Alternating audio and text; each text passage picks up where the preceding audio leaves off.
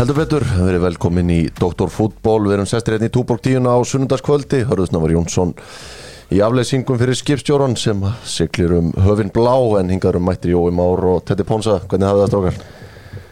Já, ég annars skipti ég að koma fjúkandi reyður hérna inn. Heila ofbeldið að ég segi hérna, en annars góður. Annars góður, Jói, léttur? Ég er léttur bara. Förum við Mikael og Múdrik á eftir. Jói er búin að vera að tala hann síðan hann kom í hús áðan. Hann er spenntur fyrir honum. En það eru fitnessport sem eru með okkur, Celtec og allir hinnir. Það þekkir engin fitnessport búin að betur en þú þetta? Nei, það held ég ekki. Búin að vera viðskiptaðinu mánaðarins þar, oftar en ég kæri mig að vita. Já, heldur betur, það er Celtec, testabústurinn og allt þetta helst að kíkja þangað. Lengjan eru með okkur, strákar, og þeir vildu nú bara fá að vita hver er þið fyrsti markaskorar í leik Fulham og Tottenham á morgun. Fulham á móti Spurs. Já, á Craven Cottage. Sko, þú veist, ef ég fæði vel fyrst, þá er náttúrulega átó að segja Harry Kane. Ertu með eitthvað skemmtilegt uppsett Fulham megin, eða? Nei, ég vildi bara setja þetta á King Kulu aftur. Já, Kulusevski. Ég ætla að segja að það verði Andreas Pereira, heldur betur okkar maður. Víti, heldur það að sé komið með punktin, eða? Aukaspinna. Já, aukaspinna. En það er pizzan líka, nýja heimasíðan að detti í gang þar, kíkið á hana. Svo besta í bænum segja fróðir menn. Tjekkland byrjuð að skoða 15% afsláttur og þú segir að doktorn hafi sendt okkur. Jói, þú ert duglegastur á okkur að fara í bíkó. Hvað ert að fara í næstar? Sko, núna eins og segi, ég sagði hérna fyrir helgi, það er asarlákan búin að vera að stríða landanum, sko. Þannig að bara, menn þurfa að vera með góða skóflur, salt og svo sand. Allt saman í bíkó, klárt. Allt.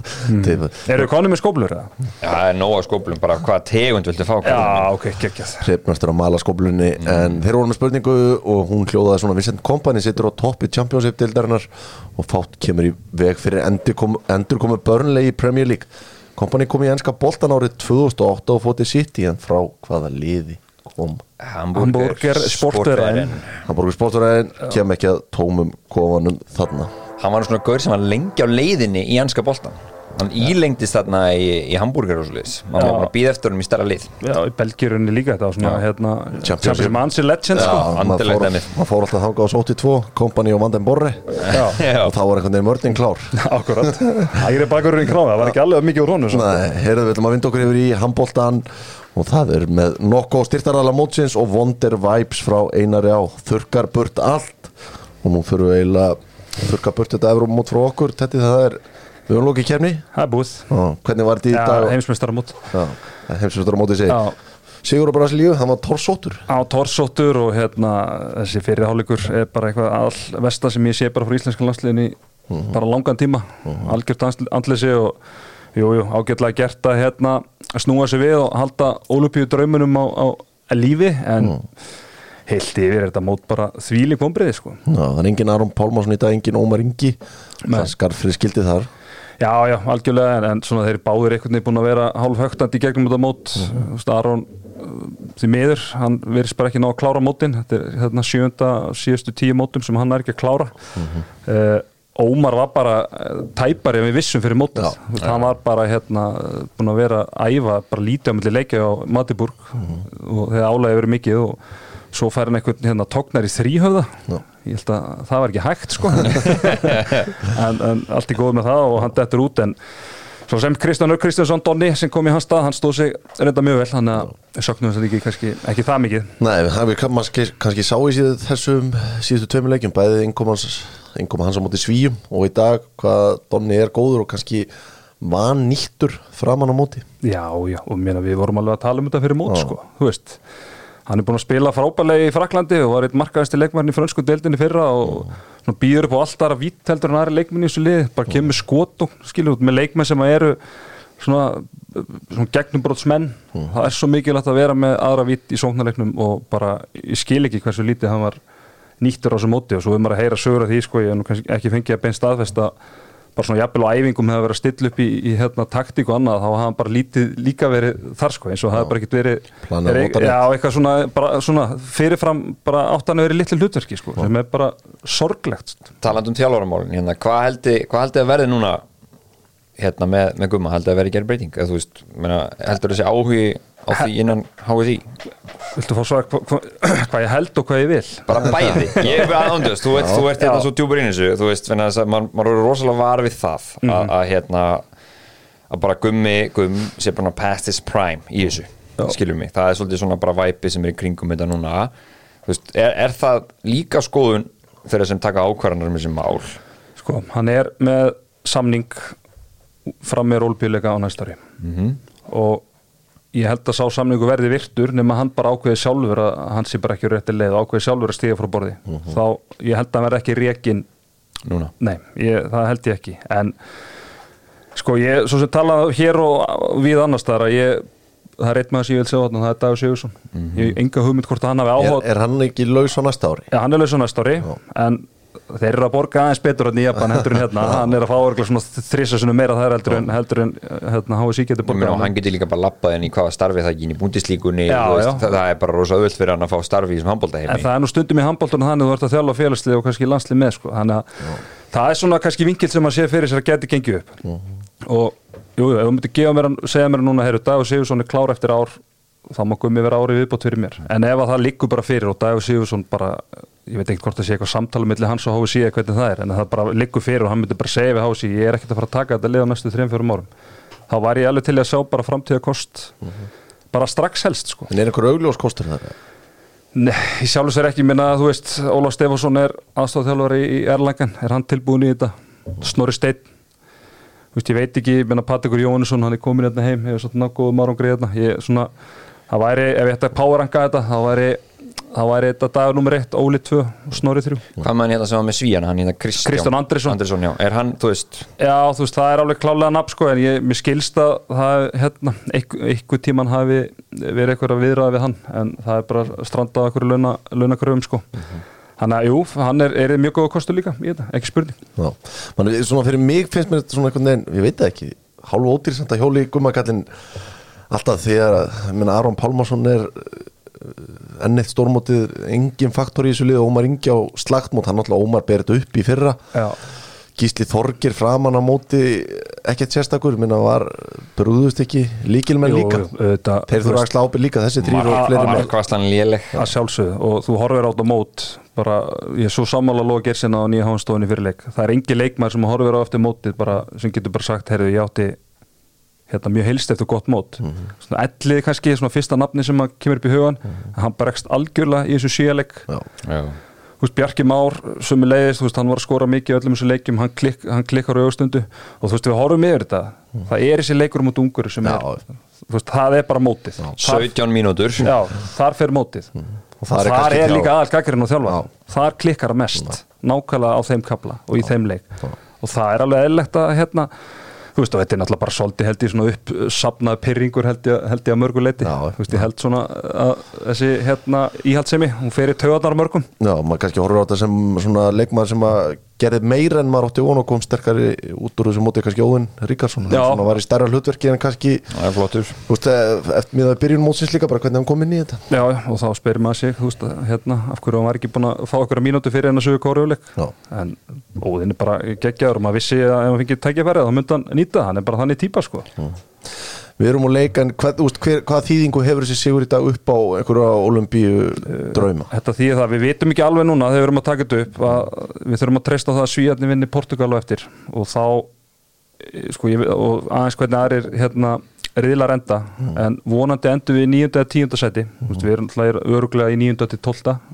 ef að Svíarnir vinna Portúgal og ef við endum í 9. eða 10. sæti þá er ágætis slíkur það er nefnilega þannig að hérna, efstu 8 liðin í þessu móti fyrir utan sigurinn sem fara beint á Ólympíuleikana eru þá svona ólkvali komnir í það við gerum ráð fyrir að eitthvað sem topp 8 liði vinni Evrópumótið á næsta ári þá fer 9. sæti yfir á heimsmeistaramótið Egyptar eru komnir í 8. úrslit og þeir eru langlíklegasta liði til að verða Afrikumeistarar þá ertu komið 10. sætið inn skiljið mig og þetta var, þú veist, nú unnum við Brasilíu fyrir hérna síðasta Ólympíuleika þá töpuðu á móti Brasilíu í síðasta leik 2019 sem við höfum ekki hugmyndum á þeim tíma hefði einhverja þýðingu, það var bara leikur hérna sem var til þess að við lentum í 11. en ekki 9. sko og það endaði með því að við komumst ekki í forkeppnina út af þeim leik sko, þannig að sagan mögulega endur sig en okkur í hag núna. Heldur betur vonandi bara dettu inn á Ólympíuleikana. Það væri... Skildu þetta? Já, ég skildi þetta. Þetta var bara mjög vel gert. Stakreisla. Evrópumeistarar og Afríkumeistarar og allt þetta mun spila ekki eitt að máli. Tekur til, heyrðu, við ætlum að fara að vinda okkur í markaðin með Keldunni. Keldan.is vill skoða janúargluggan og Jói Már Albert Brynjar, gefum honum bara heiðurinn á þessu. Hann sendi í Dr.Fútbolspjallið snemma í gærmorgun að Breiðablik væri að selja Dag Dan til Orlando í MLS-deildinu og frá því Albert sendi þetta og hefur sagan komið víð og verið vera bara nokkuð klárt að Blikarnir að selja ennett leikmanninn og kannski eitthvað sem margir óttu von á því að Dagur Dan myndi fara þegar hann setti tvennun úr aukaspyrnunni og bara sama punkturum á Hlíðarenda hérna undir lok síðast tímabils að þau segja, já, hann fer, það er bara bókað þannig var búin að vera að bíða eftir þessu múvi hvar það myndi enda MLS, Orlando, þú veist, þetta er alveg spennandi múv, skilur mig en maður kannski hugsaði gæti að fara í sterkari deild ég veit það ekki, maður er svona, þetta er svolítið óþekkt stærðis MLS-deild fyrir manni, maður alltaf sér ekki mikið að þessu en svo bara líka vonandi er þetta flottu seðil sem Blikarnir er að fá það er alltaf mikið að fótboltahækjar í Íslandi fái pening en þetta líka útskýrir að Blikarnir eru duglegur á markanum fyrir þegar bara áttu vona á þessu Það er þetta að vera að vera í staðeldur en Orlando Ég var alveg til að búa þetta sko geggjað fer í reunion hverfið ef ég þekki dagréttin menna þetta var náttúrulega bara hann á samt Ísaki voru bestu leikmenn Blika á síðustu tímabilið eru báðir farnir það er alveg högg í hópin fyrir Blikana Já, alveg klálega en þetta er kannski svona aðeins fækkar hausverkunum með liðsvæði en skilur kaupinu á Ágústi Linsinni núna Já, og Patrik Jóhannesson og svona Já, einmitt, það er svona leikmenn sem þeir eru kannski ekki alveg nákvæmlega fjölhæðir og dag og dag en svona geta þá fyllt í þessa stöður sem hann var að leysa en já, þetta mikið högg fyrir Blikana og hann bara þvílít svona breakthrough season hjá honum í fyrra en bara spennandi að sjá hvað hann gerir það núti sko MLS-deildinu auðvitað verið að stækka kannski sérsta best í því hvernig David Beckham gerði dílana sína í Los Angeles fyrir þá sem hefur lesið sér til það en hvað er þetta? Er þetta fjórði Íslendingun í MLS? Þetta er Guðlaug Viktor þetta er Thor hanna Kitty Steindós í Columbus Crew Dagur sá fjórði Ætli það ekki, nefnum sem að glemma einhverjum en sem er þá núna Dagur Dan er fjórði Íslendingun í MLS-deildinni til að spila ég var ekki eftir Guðmund Tóta Já, þú voru að tala sem hafa spila bara hann er alltaf unnið þetta kallin líka hann var að gleyma meistaranum okkar heldur betur það var líka alveg leikmenn spila þannig að Nani var í svo liði og Kaka kom að það líka þannig að þetta eru svona svo Marta bórið upp kvennaliðið þannig að ef ég man þetta rétt þannig að nóg til það var þannig að fara í gleðina í Bandaríkjónum Sunshine State, Orlando heyrðu það er svo sem ekkert meira á íslenska markanum en Jude Bellingham ætlaði að spila þetta hérna það er gaman að þessu Liverpool-maskinan er á fullu að samfæra þennan mannum að koma á Anfield heyrðu hvað Steven Gerrard hafði að segja í beinni á PT Sport í gær Would Liverpool tick all the boxes for him, do you think, even without perhaps Champions League football? Well, the timing of your question is not fair, if you like, because Liverpool are in the middle of the table, for example. But I'm sure Jude's bright enough to go, well, hang on a minute, there's a stand going up here. This is going to be a 60,000 stadium. They've got one of the best 5 managers in the world. They've won the Premier League of late. They've been in Champions League finals of late. They play very well here. That's a fact. You'd have to get that out. They've got some fabulous players. They develop players here. So it ticks an awful lot of boxes. But Liverpool at the moment, right now, they're obviously in the middle of the league. So you've just sold it though. You've sold it very well there, Stevie. Because I want him. The club apparently selling it, offering him the chance to become the next Steven Gerrard. Big shoes to fill. All he needs to do is just send his diary to me when he's got a free day. I'll fly to Dortmund personally. He'll take him out for a nice dinner and we'll talk about it. And you'll bring him back. Would Liverpool... Agent Stevie heldur betur maður hann er klárið að hoppa upp í engarflugulina og henda sér til Dortmund til að græða þetta hann talaði þetta geð mikið upp með niður á sama tíma hann var svona milli steins og sleggju að selja klúbbin sem er í smá krísu mikið krísu í söluferli líka sko það held ég að skipti miklu máli þessu en ég veit ekki, þú veist, nú er komin City líka að fara all-in í Jude Bellingham þú veist, maður sér það, þeir eru alltaf mögulega að losa bæði Bernardo Silva og Ilkay Gundogan þú veist, gefur þessum Cole Palmer gæja stærra hlutverk og ætla svo að sækja hann líka þú veist, Real Madrid ekki búið að segja þetta síðast í þessu líka sko. Þeir verða með þarna sko. Og þeir eru að fara að replacea Toni Kroos og Luka Modric mjög hlutlega, náttúrulega búinir að vera að gera það með Tuka Meni og Kamavinga, þannig að hann síðasta púslispilið þar inn, þannig að þetta verður alls ekki auðvelt. Ég búin að halda þér fram að endi í Real Madrid í langa tíma og ég ætla bara að halda mig við þá spá, en þeir eru að reyna púlarnir, en þetta samt erfitt með söluferlið að taka svona díl og eru sérstaklega líka þegar það er ekki gott að Liverpool það lítur að key-faktorin hlýtur að vera meistardeildina. Ég er að segja, ef þú komast ekki meistardeildina þá er þetta bara strax verið miklu erfiðar og flóknar samtal. Já, þá held ég að ég geti bara glimt þessu sko. Það er kannski ekki pappans grótærið púlari? Jú, þeir eru búin að bjóða honum vinnu. Já, svona allt reynt sko. En svo er bara spurning hvort að Liverpool geti keppt við launatjekkan sem að hinn risandi bjóða sko. Já, það er áhugaverð saga næstu mánuðina, allavega að koma fram í þýskum miðlum í dag, hann var búin að hafna nýjum samningi á Dortmund, þannig að þeir eru búin að reyna sitt síðasta til að einhver ári í honum í viðbót. Lítið annars að gerast á markanum. Arsenal var hérna fyrir helgin, einn kannski svona kjaftasaga þetta sem er að ná flugi er það, og maður er að sjá virta blaðamenn í Englandi tala um það, Harry Kane og Manchester United séu svona eitthvað að opna á samtalið. Er hann lausn fyrir Erik ten Hag í svona línu? Já, það þarf allan að fá nýju þarna fram. Ég minna Tony Martial, hann helst ekki heill og það er ekkert að treysta á hann, og svona eftir að horta á síðustu 2 leiki og sé kannski ekki mikið við hann að sakast í þessum 2 leikjum, að ég þolinmæði mín fyrir því að horfa á Wout Weghorstlega línu þarna í marga leiki verður ekki mikil sko. Ég bara veit það, en já, Harry Kane eða Victor Osimhen, þetta eru svona þau 2 nöfn sem að ég var mest til að sjá. Ég held svona upp á framtíðina að gera þetta Osimhen að vera nummer 1, en ef ekki þá er náttúrulega Harry Kane bara stórkostleg lausn í kannski eitthvað 3-4 ár sko. Það er bara væri máli. Þetta er að ná smá peysi, Jói. Já, ég held þetta sé ég held þetta sé að fara ringir það Harry Kane ætla ekki að framlengja neitt og Spurs og þá selja það næsta sumar. Lífi er businesskall fyrst og fremst. Þannig að þá er rétti tímapunkturinn að losa Harry Kane. Hvað getur þú fengið fyrir hann næsta sumar? Hvað er að tala um 70-80 milljónir punda. Og þú veist, en þetta væri 3-4 ára 4 ára samningur. Þú veist, Harry Kane er aldrei fljótur, hann er aldrei treyst mikið á hraðan sinn, þannig að þú veist, og hann er bara með svarta belti í þessari deild, hann er búin að halda Spurs og floti sér og persónulega bara í vetur. En Osimhen er alltaf geggja spennandi leikmaður og tekur hans á móti sko. En þetta er eins og þetta er að fljúga herra þessi saga og ég held að þetta raungerist. Ég held líka bara inn í leikstil Manchester United og þá væri Harry Kane alveg fullkomi, með Rashford sem er að stinga sér mikið að geta svona link-up-play og droppað og koma með sendingarnar inn fyrir sko. Það er eitthvað sem maður fara alveg vatn í munnin sko. Já, förum ekki nánar út í það, við ætlum að hins vegar að fara hérna í aðra fréttir með Sjóvá.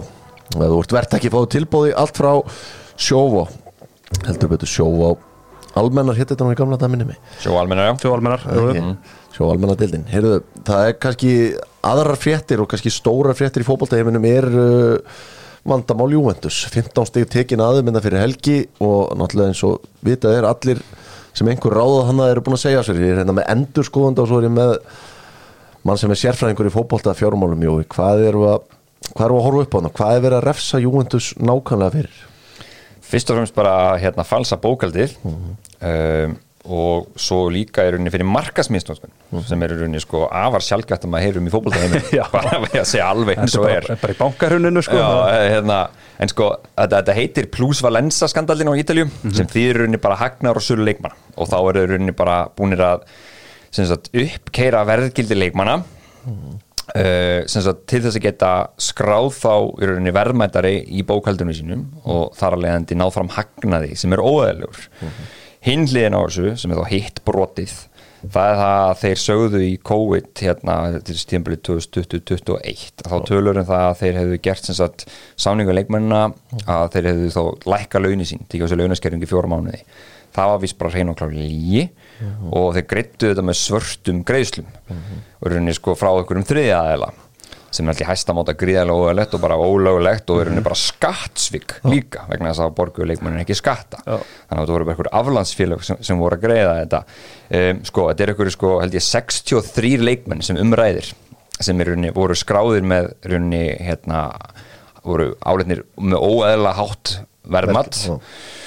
Og þar á leiðandi held ég stæst í þessu er Artur Melo og Mirjam Pjanic sagan sem maður ræði áðan Pónsa og þar var til dæmis hvað var náttúrulega verðmyndin háran hann Artur Það var 72 milljónir evra og Pjanic á 60. Ég var til að sjá Liverpool borga 70 milljónir evra fyrir Arthur í dag. En sko þarna var í rauninni Juventus búið að vera að afskrifa þegar þeir keyptu hann frá Róma, þá voru þeir búin að vera að afskrifa hann og átti eftir að afskrifa ykkur á 20 milljónir í bókhaldinu, 20 milljónir evra. Þeir selja hann á 60 og þá kemur plústaða í bókhaldinu upp á 40 milljónir evra. Þannig að það var mjög gott fyrir þá að fá sem mestan pening fyrir hann til að geta búið til þessu stöðu. Þannig að þetta er rauninni bara, þetta er blekking, það ekki? Og náttúrulega Barcelona grætt á því líka og þeir þurftu að borga hans á milli, þannig að það er náttúrulega bara bestur þá að það sé sem minnst sko, þegar þeir voru í lausafjárvandræðum á þessum tíma. En já, bara eins og Jói, hann kjarnaði þetta bara mjög vel og þetta er náttúrulega bara fyrst og fremst, þetta er bara svona criminal offense sko, þetta er bara skattsvík, þeir eru bara staðgreiðslu skattar af launum leikmanna. Þeir eru bara að snuða það og það er bara mjög alvarlegur glæpur og það sem er í rauninni sko, þetta er bara eins og einhverju glæpasögu sko, ástæðan fyrir því að þetta kemst upp er í rauninni, þeir byrja að rannsaka þetta plus Valenza, þetta sem er söluhagnaður leikmanna, eins og hann fór yfir áðan, ná ykkur gögn frá Juventus og fara yfir þetta, í rauninni hafa ekki næga sannanir fyrir því til að ákjörða að leikmenn hafi verið óðmetnir, en eru samt með þessi gögn þá og þeir eru að skoða þau, þá kemur í ljós eitthvað óeðlilegt sem er sjá að það sé ekki eitthvað að mattsa þarna og þar í rauninni byrjar þetta og nú er þið búin að opna aftur á hitt málið þetta plus Valenza þar sem að leikmenn eru óðmetnir þannig að við getum séð og jafnvel bara að fá fleiri stig eða ég veit ekki hvernig við tekið á því sko og fleiri lyf og fleiri lyf þannig að sko, þessi skýrsla sem er komin sem er Prisma skýrslan, hún er sko 544 blaðsjur þannig að svolítið erfitt að fara yfir þetta og hunda væði sko en það er það er rosalega algengt og maður kannski þekkir þetta ekki neðalega vel að maður fylgjast vel með ítalska boltanum það er rosalega oft verið gerðið svona samningar sem er sko players plus cash sem er svona skiptidílar á milli leikmönnum og þá eru kannski ungu leikmennir gefnir kannski, hann er metin á 4 milljónir evra í samningnum, svo kannski bara hann hjá liðinu í 12 mánuði og svo búið að release hann, skilur mig þannig að það meikar ekkert sens og þetta er rauninni bara svona bókalsblekkingin sem liðinu er að gera og Juve átti 42 af þessum 63 sem voru dæmdi voru óeðlegir í þessu til þess að geta byggt upp betra bókald ég held að sé munið eftir þegar Veiga Páll var seldur til Vålerenga Stabæk í Íslinanum til Nancy Já, nei, sko ég er að tala um var það ekki þegar hann átt að fara var gætt valið á milli hvernig var Rosenborg og Vålerenga eitthvað svoleiðis þegar maður að fara tilbaka eitthvað svoleiðis, það var eitthvað frekar skrítið ég man ekki alveg nákvæmlega söguna á þessu en þá var einhver ungur strákur verið látinn fara með í sölunni og hann vildi fara til Rosenborg og enda hjá Vålerenga eitthvað svoleiðis og þá var einhver ungur strákur látinn vera sko miklu verðmætari heldur en átt að vera þetta er basically svoleiðis svipa case og þeir eru búin að komast upp með núna Já, og þetta er rauninni að þið vorum að tala um Viktor Osimhen áðan þegar hann er þegar Napoli nú að tala um að þeir geti lent í skrúinu líka því að þeir kaupa hann frá Lille þá láta þeir einhverja 4-5 gæja fara og sem eru verðmennir á, ég man ekki, það var eitthvað 15 milljónir evra eða eitthvað en sko þeir voru hefði ekki átt að vera nálægt í að vera verðmennir þannig sko því að þeir voru allir svo bara releasaðir 12 mánuðum seinna bara fyrir ekki neitt sko þannig að þú veist bara það er dirty laundry þarna við það sko og þetta er bara gert þess að eins og við segjum bara til að kukka bókaldið og mynda í rauninni hagna það sem hann er ekki til staðar og kannski líka bara aðeins hvað þetta er slemt til íslenska bolta þannig að hann hefur fyrst var Kali Póli skandallin sem kom hann upp 2006 eða eitthvað og af því þú veist við ólumst upp svona in the 90s og þá var sko bara Serie A stærsta deildin og með stærstu leikmennina og svona mesta svækið það er engin erlend fjárfesting sem leitar til Ítalíu núna út af það er slæm innviðuppbyggingana og spilling og bara þeir eru bara enn og aftur fyrir sko Juve, pælið því, Juve klúbburinn sem var raunverulega að gera þetta rétt, þeir voru að byggja sér nýja völl og voru svolítið svona flotta liði, búin að vinna þetta mörgur röð svo enn og aftur kemur þetta upp núna er rauninni sko, þú sér til dæmis ekki peningana frá Katar og með Austurlöndum leita til í Serie A þeir fara allt annað og þetta er bara ástæðan, það er bara þessi spilling og svona hvað þetta er bara ótrúlega svona hvað sem er illa markað sér deild núna út af þessum málum mann var haldið að Juve hefði lært eitthvað Calciopoli sko og maður líka hefði haldið það sko ég trú alveg liðið mín neðri fyrir neða miðja töflu á Ítalíu og í Gríklandi og Tyrklandi til að koma með skjalatöskuna borga kass en að Juventus sé einhvern veginn bara að mæta hinn til leikmanna að borga í reiðufjað það er Já, ég meina þeir náttúrulega hafa verið stærsti klúbbur í heimi sko. Já, þeir náttúrulega verið þekkti fyrir það líka vera duglegir að taka menn á frí transfer og Þetta ekki verið svona 40 alvöru leikmenn á launaskar og þú veit alltaf, það ekki hjálpað til. En bara svona í lokin, þetta getur eins og Ponsa sagði sko, þetta getur farið að vera miklu verra, en þess að núna sko málið komið til sko saksóknara til að halda áfram og Agnelli fór í 2 ára bann, þarna Paratisi-gæinn sem hjá Spurs, hann kominn í 18 mánaða bann eða eitthvað slúið ekki. Já. Bara frá ítölskum fótbolta. Já, væntanlega, en það er alltaf svolítið spes að vera með gæjan hann í stafninum sem sko bara í bann hjá Spurs, þannig að það ekkert svalt sko, og svo sko UEFA, þeir eru eftir að kíkja á þetta líka, þannig að mögulega Juve á leiðin í bann frá Evrókeppninni í einhver tíma og fleiri ítölsk lið, þannig að þetta ball er rétt að byrja sko.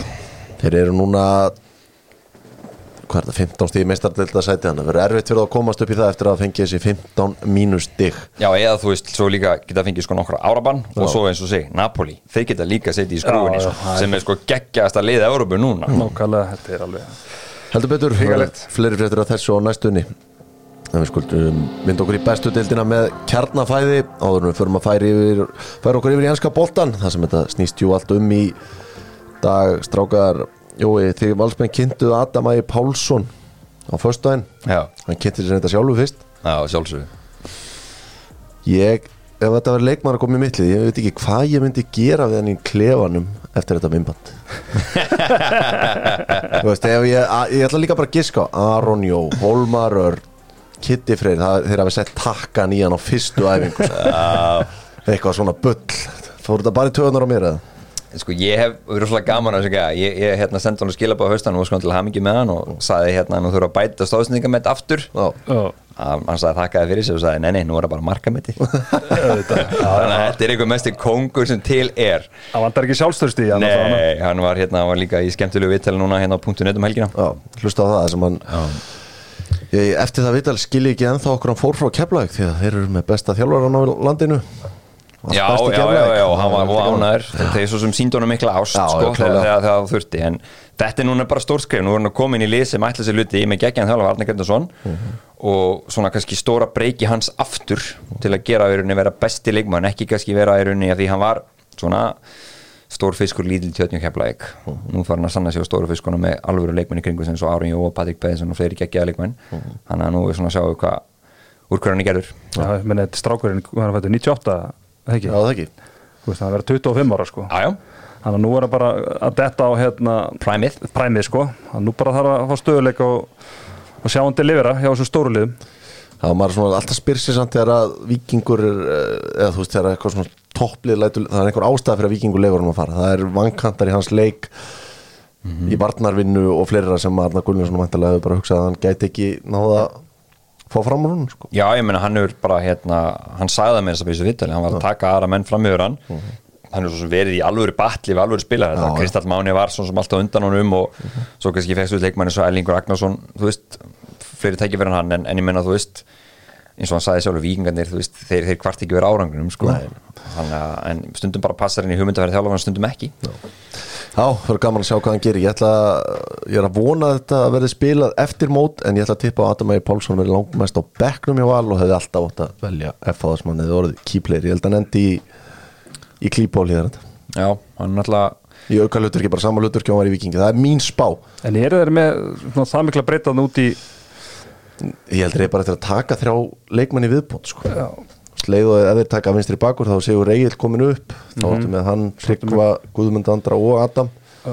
Já, ég menna sko Guðmundur Andra og Tryggva er báði bara fullt að sanna, þú veist, Orri getur líka spilað úti og en þú segir Tryggva Hrafni meittur núna, eru meittur eitthvað aðeins áfram, þannig að ég held að starti sísonu, þá er þetta bara undir honum komið. Já, vonandi gengur allt einu og vona að þetta bara fara á flug. Heyrðu, Káringar heyrðu loksins, gerði eitthvað, Luke Ray frá Gróttu. Já, spennandi kaup. Hann er alveg var góður í fyrstu deildinni í fyrra, lengjudeildinni, en svona aftur svipað dæmi, getur hann svona látið þetta gerast í bestunni. En það er bara svona, það er skrítið væpið og Kári. Já, sammála því, en svona Kjartan Kári fekk svona kannski fyrirsagnar í fyrra. Já, heldur betur. En svona þeir sem eru dýpri í lengjudeildinni tölunum þessi hafi verið ansi sprækur líka. Já, við horfðum alveg nokkuð marga gróttuleiki fyrir og hann var bara fáránlega góður, held en við 7-8 mörk og annað eins af stóðsendingum, hann fjall svolítið í skuggana því að Kjartan Kári var að skora 2 og 3 í hverju mennsta leik. Er þetta leikmaður sem þjálfarinn? Mörkum, já. Já, er þetta þjálfari eða þannig leikmaður sem að þjálfarinn sem ég man ekki hvað heitir, sem að þjálfa Gróttuna Brettin, sem bara þetta var bara gegnum hann. Nei, hann var í vestra tímabil undan. Já. Okay. Hann var búin að hvort hann kom ekki fyrst ég held að þetta sé 4. íslenska liðans á 4 árum, ég held að hann var komið eitthvað fyrst í Tindastól. Hann er svona journeyman. Já, alveg journeyman sko. Já, það er alltaf gaman að journeymans. Það ekki, Morgan Conrad Ray Geðveitna. Já. Félagaskipti. Jú, hann kemur í stólana 21 í vestra, 22 Grótta og 23 Káar, hann er búin að Hvar verður hann 24? Já, nákvæmlega, alltaf hann one-uppar, en með Káar sko, þeir eru eins og ég AI Power enga fórsetabikkarinn líklegast sko, og hann spáði bara harður í bárðum milli Káar og FH, þannig að já, svona, þetta er fyndið. Býtu, sett hann bara fram í top 6 eða? Já, hann minnist ekkert á fram. Hann var ekki mikið að bælið heim sko, en þannig að segir ímislegt hvernig þetta er, en þeir þurfa frekari styrkingu að halda, held ég, heldur en Luke Ray. Heldur betur, förum hins vegar í enska boltan með Símanum og Jóa Útherja. Síminn Pay, kíkja á það, tilbúið öllu og svo eru þetta fáránlega gott að fara í Jóa Útherja. Ég fyrir hann svona 5 sinum á ári að kaupa nýja takaskó. Stakkar að þessir blessuðu krakkar. Þetta þú sagðist að hafa komið hérna inn í vonduskapi og það er væntanlega yfir því að Arsenal tók 3-2 sigur á móti Manchester United. Já. Bara sanngjarn úrslit samt. Jú, þetta voru mjög sanngjarn úrslit því miður og maður verður bara að viðurkenna það og ég bara hef sjaldan séð eitt lið saknað eins leikmanns jafn mikið og Manchester United saknaði Casemiro í þessu leik. Það bara, miðjan var bara non-existent þarna og hvernig Arsenal var bara komið inn í teig Manchester United trekk í trekk á þess að í rauninni það var eitthvað tempo í spilinu eða neitt, þetta var bara svona eins og handboltastimplun oft á tíðum sko, bara bolti rúllaði fram og tilbaka svo allt í einu var bara Bukayo Saka komin í 1-1 stöðu á Luke Shaw eða Martinelli á Wan-Bissaka sko. Þannig já, bara því miður að þá þetta er svona 2 kannski, þetta er alltaf frábælega gert hjá Rashford en við getum svona nána sagt að bæði mörkin Ramsdale hefði átt að gera betur svona allavega seinna marki og mögulega fyrra og þetta var bara allt og erfitt og því miður, það var þetta bara sanngjarnt að lokum sko. Tölfræðin Jón er 25 skot á móti 6, það er XG upp á 2,93 á móti 0,33, þannig að þetta er svona cirka bát segir allar svona. Ég skil ekki ennþá okkur Ten Hag byrjaði ekki með Fred með McTominay því hann vissi og vantilega sá það í upphafi tímabils að það voru vandræði að spila bara með svona djúpan miðjumann ef það er ekki Casemiro og eins og þú minnist á, ég minni hversu oft Arsenal var bara inn í teig í færum, skotfærum. Mér ást varnarleikurinn sérstaklega úti sem Luke Shaw og hann bauð bara Saka alltaf velkomin inn í tegin. Bakka alltaf undan honum sko. Ég hef ekki séð hvað margar snertingar Arsenal átti í teiknum í þessum leik en það eru alveg sko fjölmargar. Það er kannski líka, ég skil ekki, þú veist, Antoni slakur aftur, ennett leikurinn sem hann er bara slakur hann er með þetta, hann er alltaf með þessa svona þessa sviðsmynd, hann hendir allt Bruno út í hægra megin og þéttið á miðuna. Ég held að það er bara mögulega verið sniðut að byrja leikið þannig. Hann átti alltaf að byrja þannig. Hann byrjaði þannig á móti City með Martial på topp og Rashford vinstra megin. Hann átti alltaf að byrja þannig leik. Ég svona komið bara pínu óvart af því þú veist vitandi það, náttúrulega Arsenal og heimavelli það er þú veist, City vann sinn leik, þú veist, þannig að það var ennþá meiri pressa að gera þetta sko og þeir voru tilbúnir, það var rosa læti í Arsenal-liðinu og þú veit að það hefði náttúrulega verið mjög tæpur sigur, skora vinnirinn á 90, helviti tæft og allt það, en þá vunnu þeir vel fyrir þessu og þessu vorum að horfa á þetta áðan, skilu, þetta var bara svona eins og bara hver flóðbylgjan á fætur annari sem kom að síðasta hálftíman, þeir náðu aldrei að halda neitt almennilega í boltan, rosa lítil yfirvegun en þú veist samaskapi, ég meina með Strasson-mækni með þess að vera vel gert hjá honum sko, og svo líka verið að gefa Lisandro kredit fyrir hann að skalla, það var ekkert eðlilega vel gert hjá honum, að ná hann yfir hann aftur sko. Minnsti maðurinn á vellinum að skora með skalla. Já, mistökin þar er vantilega hjá Tomiyasu og Ramsdale að það sé ekki communication þar því að þeir bara klassa saman þar, það er engi United maður nálagt. Nei, það var gjöf sem við þáðum en við höfum ekki gleyma því að Manchester United gaf náttúrulega Arsenal gjöf í stöðunni 1-0. Aron Wan-Bissaka, það er sko, ég held að séu fáir leikmenn í deildinni betri sko að verjast 1-1 þegar að sóknarmaðurinn er fyrir framan hann en það engin lélegri í deildinni þegar sér ekki sóknarmanni en hversu mörg hefur séð þetta þar sem hann bara bolvots og boltinn kemur á fjær og það bara easy tappina því að hann bara gjössamlega týndur sko. Já, það óþolandur en svo hann gerir mann alltaf ástofngin aftur þegar hann fer í konguló og teklinga hann fer í það ótrúlega svona og hann búin að standa sig vel núna eftir að dala á mitti sko. Þetta bara svona hans besta spel bara í langan tíma ég held ef Antonio Conte fengi Bissaka, hann geti notað hann sem svona hægri hafsend það sem að þarf að sjá bara alltaf miklu minna pláss heldur hann þarf að gera það ekkert að fara fram og reyna að krossa að það væri mögulega staðan vegna þess að hann er svo hamlanda mörguleiti öðru en svo líka bara pæling með marki sem Bukayo Saka skorar þetta ekki að verja allan daginn allavega að vera nála boltan ég sammála því og maður sér þetta oft ekki að hann skuttla sér oft á þess að taka skref til hliða fyrst hann er bara kjörr og svo bara skuttlar sér og nær alltaf ekki út í stöngina bara eins og þegar ég var að æfa í fjórðaflokki sko, þá skuttla ég með svona en þú veist, takk ekki þetta auka skref þarna en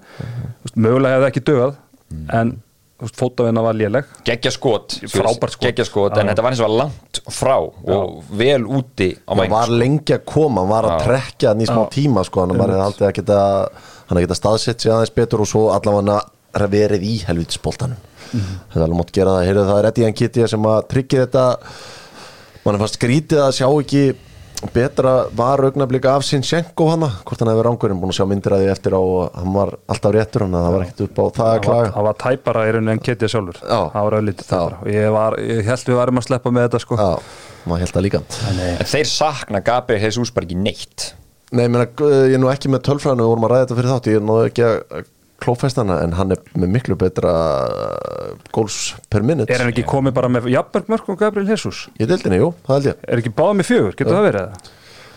Ég held að það getur bara verið hárvært Jesus sé með 4 eða 5 mörk nú er ég ekki eitthvað að taka Jesus niður skilur Jesus er með 5 þannig að hann á 1 á hann var að spila mjög vel en ég er bara að segja að þú veist maður held að þetta myndi mögulega myndi stór sjást á sóknarleik Arsenal því Jesus var svo hreyfanlegur og svona átti svo lélegar innkomur þegar Jesus var heill sko, hann var einhvern veginn aldrei að fungera þessar 15-20 myndir sem hann var að spila sko. Þá voru líka oft Arsenal svona harkút sigra og þannig sko, hann er oft erfitt að koma þannig inn sem center en hann er bara búin að stíga hrikalega vel upp og tvenna í leiknum í dag heldur betur Arsenal komið í 50 punta eftir 19 leiki það er 100 stig það er 100 stig, það er fárlegt sko, það er bara metið og samt er eitthvað í manni sem heldur að kannski klikki þetta nei, ég er ósammála, ég er að fá nákvæmlega sömu tilfinningu og ég fekk 7. febrúar 2016 þegar Leicester vann Manchester City útivelli 3-1 það var fyrsta skipt sem ég hugsaði þetta geti orðið já, bara þeir eru að fara að klára þetta það er ekkert leið að fara að stoppa þeir var að púla Leicester á þetta þeir eru bara að fara að púla Leicester á þetta var Manchester City leikurinn hjá Leicester ég hef samt alltaf haldið fram að sko eldingin hún kemur ekki niður á sama stað tvisvar sko þannig að ég bara í neita trúa þessi City leikir auðvitað eftir ef þeir tapa ekki þeim báðum þá held ég þeir klára þetta sko þetta eru 5 stig á City og leikundu góða þannig að þetta getur heldur betur þetta fara að líta vel út Manchester United sem var í einhverju veikri vonum að haldi við þessi lið klúðra því þessum 2 leikjum núna í Lundunum rándýr augnablik í báðum leikjum eftir að hafa unni City 1 stig á 6 mögulegum eftir það og sko að tapa í rauninni 3 stigum bara á 90. mínútu þetta er mjög ó-United-legt svona í sögulegu samhengi allavega sko. það er eins og það er punktur eftir leik sem að þarf að ræða hvað er Antoni, í hverju er hann góður hvað ger hann, hvað kemur hann með á borðin hann er geggjari innanhúsfótbolta pottitt, bara fárlega gaman að vera með honum í einhverju svoleiðis 100 milljónir evra hann tekur fullt af snertingum á boltan og svona þar alveg bara hægir oft á tempóinu og svo er það gaman að finta sig fram í 1-2 en svo kemur bara sending tilbaka skilur hvað ég meina hann er ekki með góða fyrirgjafir nei, hann er með ágætt svona placement skot sem hann hefur sínt 2-3 sko en þar fyrir utan, hann er búin að vera alveg finnst mér núna sérstaklega bara eftir að hafa pásuna og allt þetta bara ótrúlega vonbrigði, bara eiginlega liability á sóknarleiknum sko. Byrjaði vel og allt það svona, þú veist það var svona ímislegt sem var þetta gaggrinn þá en hann var allan að skora mörk og var komið stórsendingar og svona en hann búin að vera gjössalega ömurlegur upp á síkast. Man finnst United bara einu færri eða þennan inn sko. Já, þú veist, þetta er hárrétt hjá Jóa, þessar snertingar skilur maður heldur að sé að fara bara ok, þú ert að klappa boltan svona mikið, kottu þá með fyrirgjöfin að gerði eitthvað með boltan en þá bara gefur við varnarliðinu séns á að koma sér bara í varnarstöðu og svo kemur bara einn á Scott McTominay sem á að gera eitthvað með boltan sko. Já, svona fórum sjóferð þá í Lundunum Arsenal lið, já, það lætur sig dreyma og þetta 50 stiga múr í miðri á ótrúlegt með að við hvernig þetta var á síðast tímabili bætingin gríðarlega, skulum vinda okkur yfir á Anfield Jói þar sem að þínum enn í Chelsea voru mættir í hádeginu gær sterkari aðalinn leiksins en það vantaði að reka smiðsökið á þetta. Já, eins og svo ofta áður mínum mönnum, bara vandamáli er að skora mörg. Já. Ég held að Chelsea sé búin að skora 20 og 2-3 mörg á tímabilinu. Ég held að Holland með 25 nánónið það á eftir en það er svona kristallast vandamálið að líka er unni þú veist, og það held ég ávegum bæði lið þarna að ég sagði nú góðan púlarafélag minn, þetta er svona slökustu liðin sem þessi tvö lið hafa sett á völlin sko undanfærin ár. Já, bara þessari öldur. Já, það er bara, þú veist það var eiginlega, þú veist, ég held að vanti sko kannski 6-7 leikmenn sem myndu automatík starta hjá Chelsea sko, þú veist en samt sem áður, fýll leikur að mörgu leiti og það var, þú veist, Batisile hefði mótt skora þarna, fekk frekar opin skalla en annars svona frekar svo var hann Hakim Ziyech fannst með góður í þessu leik líka svona 10 nokkra upp. Það er sammála það var mjög, hann er sem hægri wingback. Já, sérstaklega í mitt þegar voru að sækja. Já, mjög góður. Þannig að en já, svo fyrir aðalega sko það sem heitlaði mig varnarfarmastæða minn Batisile minn sem kom vel inn í þetta og svo Marco Gurrea sem loksins ákvaða að vera gaurinn sem við keyptum frá Brighton en ekki einhver tvíburabróður sem kom til Chelsea og var ömurlegur við borgum 60 miljónir punda fyrir hann og svo var alltaf kannski stóra fréttin við fengið að hann kom hann inn á grænum maðurinn Mudryk og bara síndi sig. Jói, Mudryk síndi meira maður áttu vona á kannski? Já, ég bara mjög hrifinn á hann og sko bara hvernig það var svona litlu svæði, svona fótarhefingarnar og allt þetta hraðabreytingar, þetta myndi mig bara svona Eden Hazard þegar hann kom inn í deildina. Algjörlega. Það var bara svona þannig framistæð, fyrsti leikurinn hans, þá einmitt sló hann algjörlega gegn þegar hann mætti Chelsea. Þetta var svona fyrir 10 ár síðan eða eitthvað. Þetta var ekkert svona ósvipað einhvern veginn væp sem hann fekk og auðvitað átti hann náttúrulega bara skjóta þarna í færinu sem hann fekk. Þá hefði hann kóruna þess að drauma einkomið, en það komið svona eitthvað nista og svona feskleika inn í leik sem var frekar leiðilegu fram að því sko. Algjörlega og Chelsea hefur vantað þennan svona direkt spilara núna í dálítinn tíma, Sterling ekki náða að vera sá leikmaður. Það sem var gaman sem ég og því maður ekki sé mikið af þessum strák, hann bara þannig og margar skifur áhyggjur á sko hversu mikið level hann að fara upp, úkrainska deildin er bara eins og hún er, þú var sagt að þessi hörkulið en hann hefur opposite vald á hraðanum sínum með boltan, skilur eins og segir eins og Prime Eden Hazard var.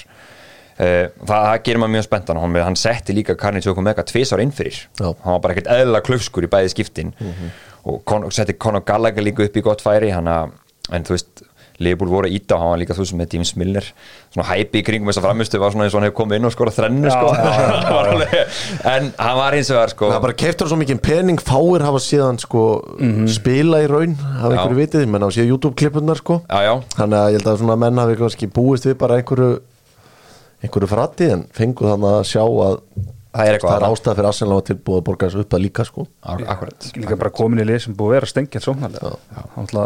Lítur þetta náttúrulega ennþá betur út sko. Ég laka mikið til að sjá hann, sjá Felix og Sterling komið tilbaka með slum og svona mögulega líka Mount Carlin trekkið sig í gang. Það er spennandi. Hvernig verður, myndur ekki vilja hafa bara Hakim Ziyech hægra megin, frekar en Sterling?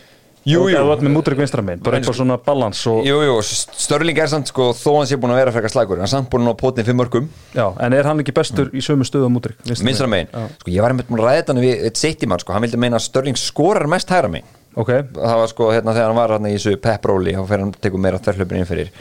En bara, þú veist, þetta er áskorun sem Potter er núna, það er að finna bestu blönduna. En ég held að þessi Mudryk með þetta, hann neldur hann vinstra megin og þá spyrjum leikmann eins og Christian Pulisic, þú veist, hann alltaf enn og aftur meiddur en hann þarf bara að fara. Er það ekki bara búið? Hann þarf bara að fara.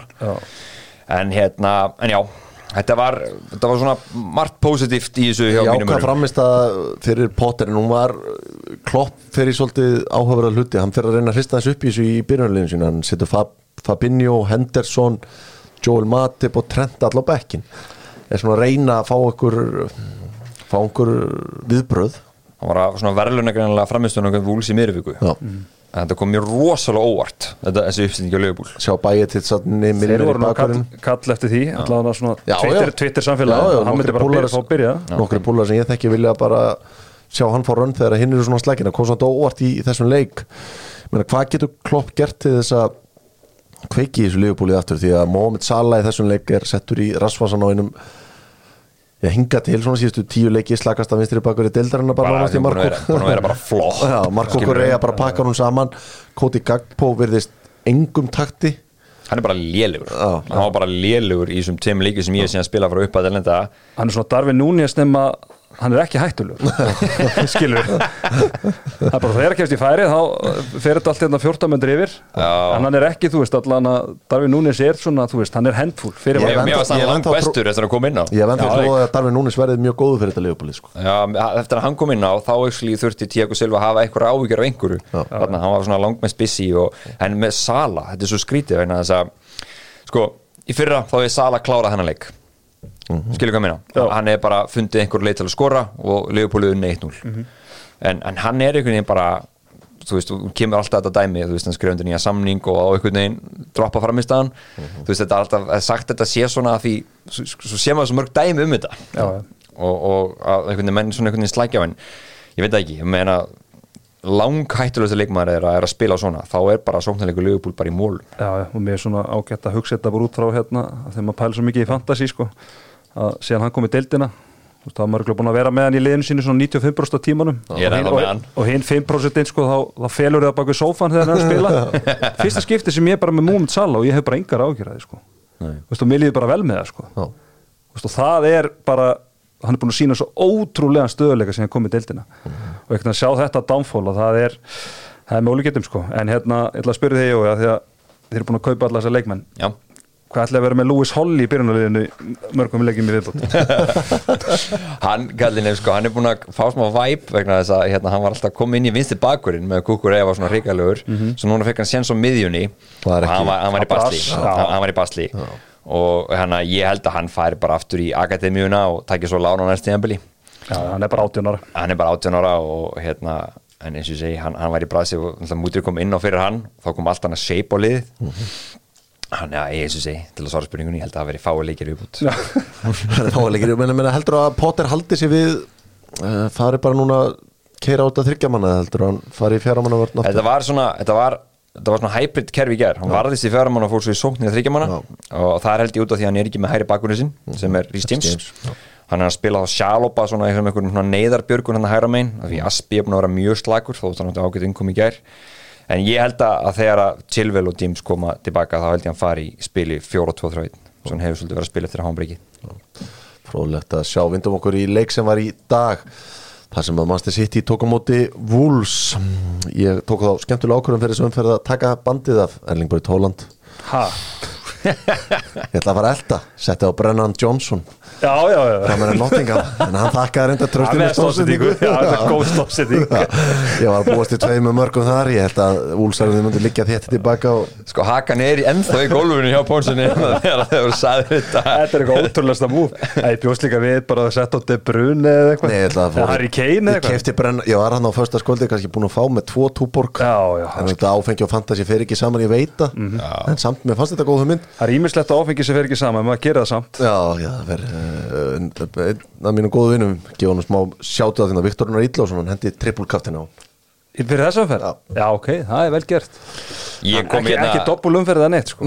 ég kom svo fullur heim á Þorrablóti núna að fara nótt laugardags og ég fór og opnaði fantasy sem aldrei sniðut á hann var að fara að sofa hann var vel ölvaður ég hendi Kepa út úr liðinu og setti Danny Ward í markið ég sá að doktorinn sjálfur gerði það sama þetta var alveg 9 stig á bekknum sko þetta var satt eitthvað svona maður ætla ekki að vera einhver eftir á spekingur en ég var náttúrulega ég er með sömu markmenn og er í sama þangangangi það var svona eitthvað sem sagði mér að þetta er mjög svona catchy leikur svona tölu í vandræðum einhvern veginn virða bara stigið sem það var og maður hló alla leiðin í bankan þessar 9 púnta Manchester City vann 3-0 sigur á Wolves átti ekki breyk í þessum leik Haaland hendi bara í þrennu takkaði fyrir sig hann komið 24 mörg 4 þrennur það einni meira en Cristiano Ronaldo skorað á sínu ferli í Premier League Já. það 22. janúar það var frí í deildin í 6 vikur og hann komið fleiri mörg en Son og Salah sem voru markastileikarnir í deildinni í fyrra skoruðu. Ekki Ronaldo bara með 3 þrennur? Ég var að segja hann komið einni fleiri en Ronaldo já. og hann að gera það í 19 leikjum. Þetta ótrúlegt sko. Nei, þetta er ekki 19 leikir þeir eru minn sko, með City sáum hennan hérna þetta comeback á móti Spurs í vikunni Pep hleyfur þetta viðtal og svo kom svar í dag þannig að þetta var besti leikur City í dálítinn tíma svona frá upphafi til enda þannig að það verður áhugavert svona hvort að maður er búin að bíða eftir að Manchester City fara út á run eins og það gera alltaf að hafa gert undanfarinn ár og taka hana 12-15 leiki pluss bara í röð það verður áhugavert að gera núna og aðri leikmenn svip það eru svona leikmenn framistuð núna Riyad Mahrez og Grealish hann er búin fastu með þá á vængjunum núna Það eru báðu góðir í dag og hérna De Bruyne í hólunni hann er bara að henda Bernardo Silva á bekkinn Cancelo sér ekki völlin Ruben Díaz sér ekki völlin Foden ekki hóp í dag, eitthvað smá meittur en hann hefur svona verið alveg inn og út bara eiginlega dottinn út úr þessu líka sko hann er búin að hrista verul upp í þessu, hann Pep algjörlega, og sko í þessu leik þeir voru með algjört kontról í fyriráleik en þeir voru ekki að opna á mikið þeir eru mjög þétt í Wolves eftir að Lopetegui tóku við sko og hérna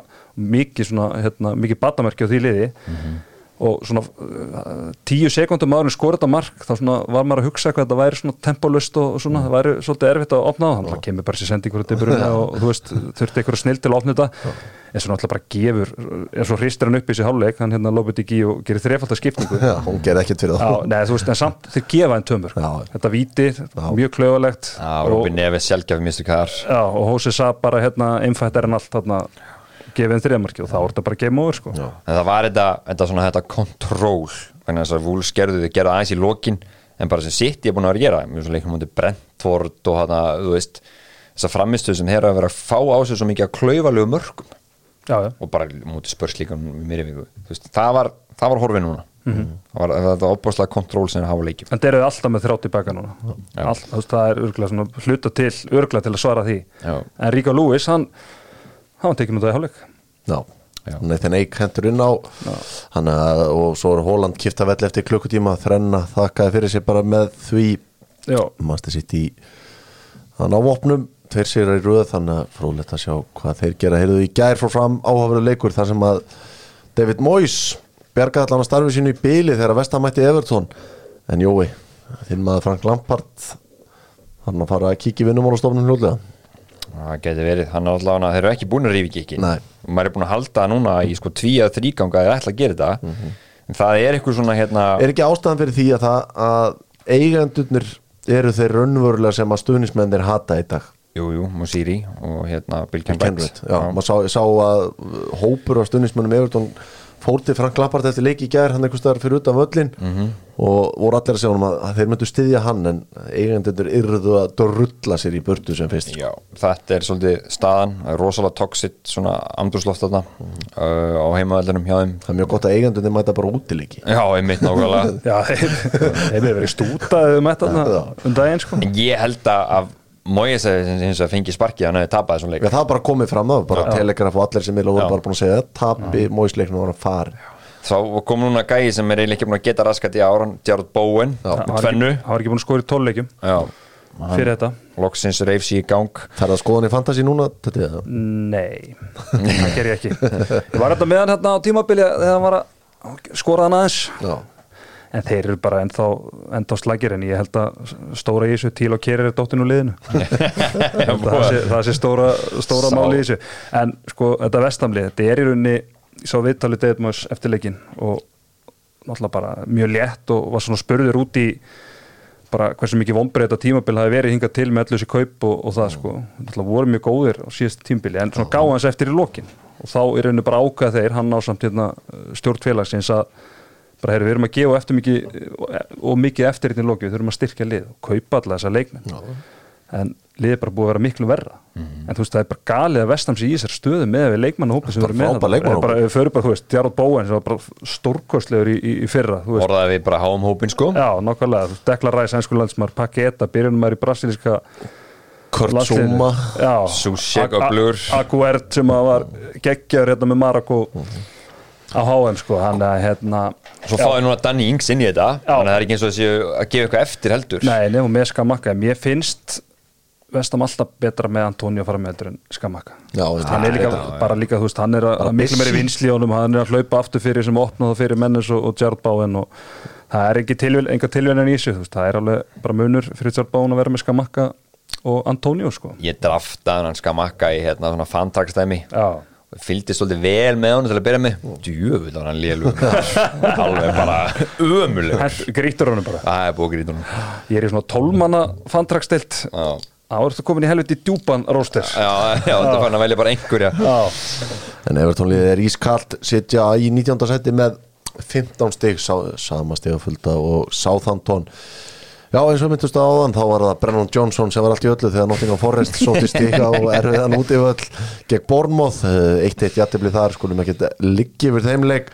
Nei, bara Nottingham Forest, það er dálítið mikill munur, ég held að sé 15 á þessu stigum koma heima og 6 á útivölli. Já, en konur í 21 stig, konur í svona geta andað, þeir eru 4 stigum frá fallsætinu, þannig að maður hefði ekki trúið því kannski fyrir nokkru vikum, fannir að sallin stigum. Leicester sótti sér dýrmætt stig í þeirri baráttu sem þeir eru í heima á móti Brighton en kannski svektir með það að fá á sig jöfnunamarkið þarna frá hinnum Olgsheiga Ivan Ferguson Já, bara 18 ára 2004 mótil gutti sko og maður sér hann á velli þetta er algjört skrýmsli með þetta er bara, það er haustu gæi en svo horfum við framan í hann og þá sér alveg þetta er bara ólíkur sko já, hann var byrjar endur á bekknum Danny Welbeck leti línuna en kom inn á og skora þetta mikla mark svekkjandi fyrir Leicester og það er ekkert lið sem hefur tapað fleiri stigum og sigur stöðu eins og þeir eru sko langefstir það er ykkur 19 stig og næsta lið eftir með 13 sko en svona þrátt fyrir það þá held ég að Brendan Rodgers sé svona örgla ógeðslega pirrandi en taki margt í ákvæmt út úr með framistöðunni på síðustu. Það var alltaf geggja mark sem hann skoraði Mitoma, það var bara það sem hann sett hann og stormsveipurinn sem sá gæi komið inn í þetta, hann er mjög öflugur. Það var ekki nálægt liðinu og svo allt inn og mætir þetta inn, Trossardinn settur í skammakrókin og hann er bara búin að taka yfir þetta. Hann og Solly Mars, bara skiptast á að vera með sýningu en að leika eftir leik. Brighton í 7. sæti með 31 stig með 10 marki pluss. Leicester í 14. sæti með 18 stig. Heldur betur að andað sér fallbaráttunni þar. Heyrðu, liðið í 3. sæti Newcastle, heimsótti Selhurst Park í gær.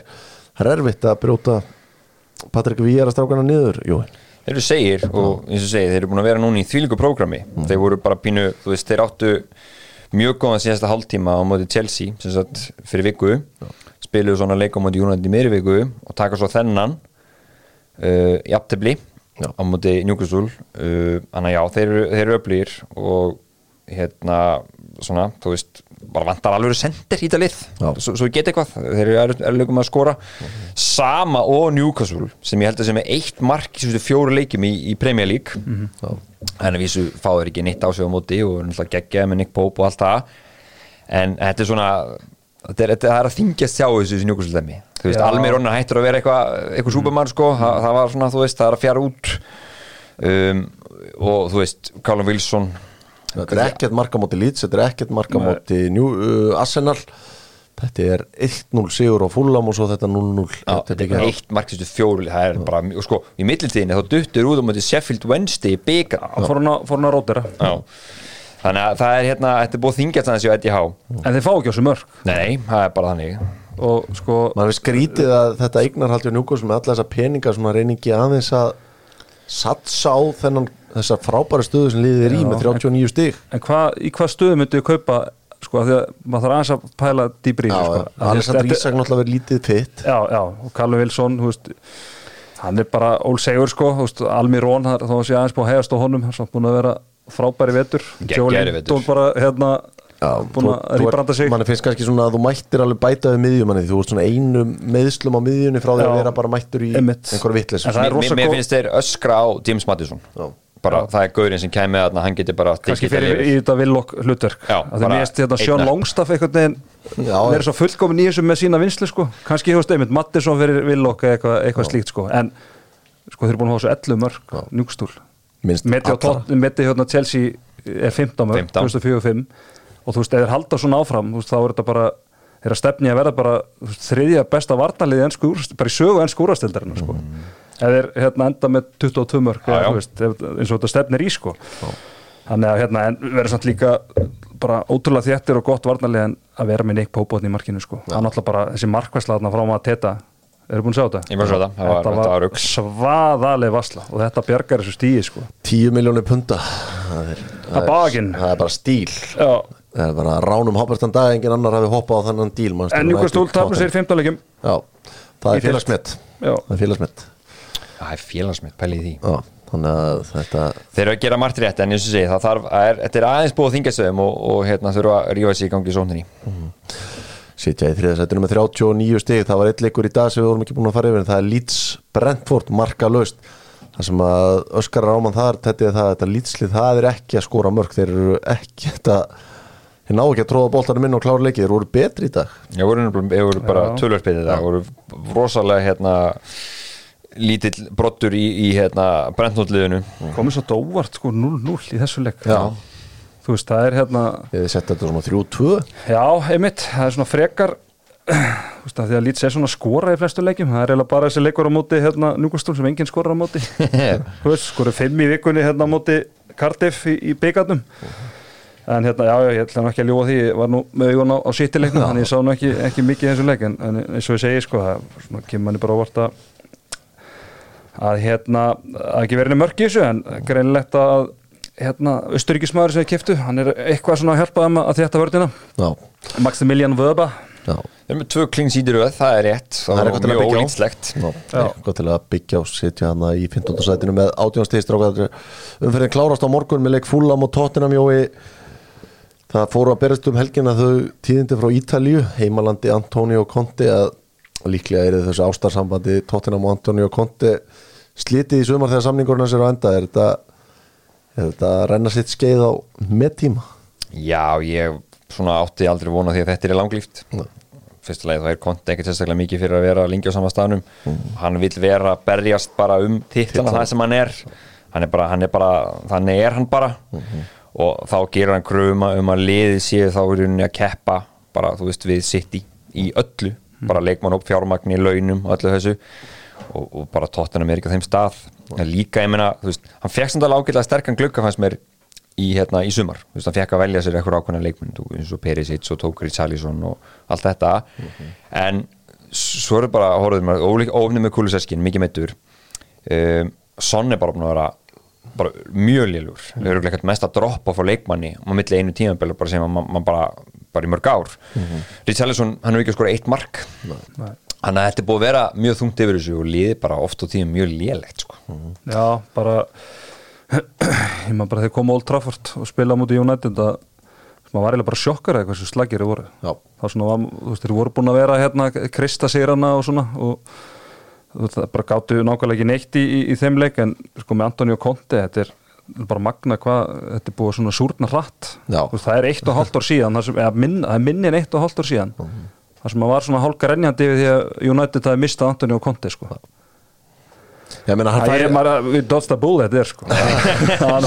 Men, sko þeir eru náttúrulega ekki að eyða sömu peningum og kannski Chelsea City og þessi United og þessi liðin menn í sumar er hann að þeir taka hann að Spence bakurinn, hann kosti alveg eitthvað frá Middlesbrough hann hefur ekki séð neitt hann hefur ekki séð völlin, Lenglet hefur engu bætt við þetta lið sem fá frá Barcelona potið á fínum tjekka Bissouma hefur ekkert bætt þetta miðsvæði, Richarlison hefur engu bætt við þetta hann klikkar svolítið í glugganum, hann gerir vel hann í janúar þegar hann tekur inn Bentancur og Kulusevski þeir hafa bætt þetta hressilega en aðrir hafi ekki gert og hann hafi ekki ég hef ekki þetta sagt þeir hefur þurft að til dæmis kaupa Nick Pope á 10 milljónir pund í sumar til að replacea Hugo Lloris en mér finnst bara svona þegar ég horfi á þetta Tottenham-lið, það vantar bara fleiri góða fótboltamenn inn á völlin það ætlar að spila þetta kerfi það ætlar að vera með 3 hafsenda þú veist bara Chilwell og Reece James skilur þú veist þetta er bara of lítið af svona gæða fótboltamennum inn á vellin þú veist, með 3 hafsenda skilur þetta bara of sterilt bara þungt sem að Já. spila líka á Emerson Royal leik eftir leik þetta er svo mikil þú veist, þetta spildakerfi það er svo mikil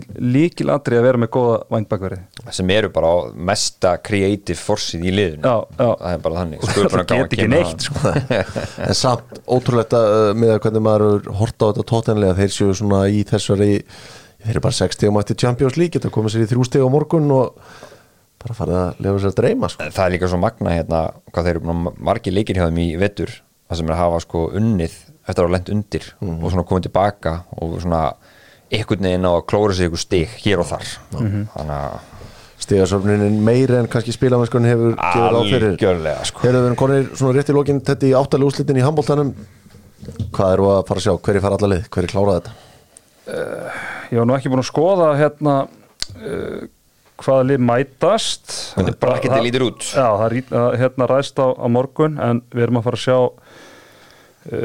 Svíana mæta í Egyptum Þeir eru konir undan úrslit þá Já, og Daniti mæta þá hérna vantarlega Ungverjalandi Það er í sí Þannig að hérna, já, ég held að við möttum að sjá hérna Frakland og Spán þegar að mætast í kvöld í hérna í sínu millirili ég held að það séu 2 lið sem að munu fara bæði undan úrslit þannig að þetta verði ekki það verður Svíþjóð, Danmörk, Frakland, Spán sem fari undan úrslitin hvert færi 200 kallinn í veðmáli núna færi því miður á helvítis Dana ófétin sko það er bara þannig já en Danski dagar í Hagkaup en samt sko Svíarnir mögulega þeir á heimavelli og svona 200 kall á Danina 100 kall á Svíð solid Þá kemur eitthvað í hús Hjörvar Hafleðarsson verður mættur hér aftur á þriðjudaginn held ég Þangað til strákar, takk fyrir að koma Takk. Verið sæl. Takk fyrir mig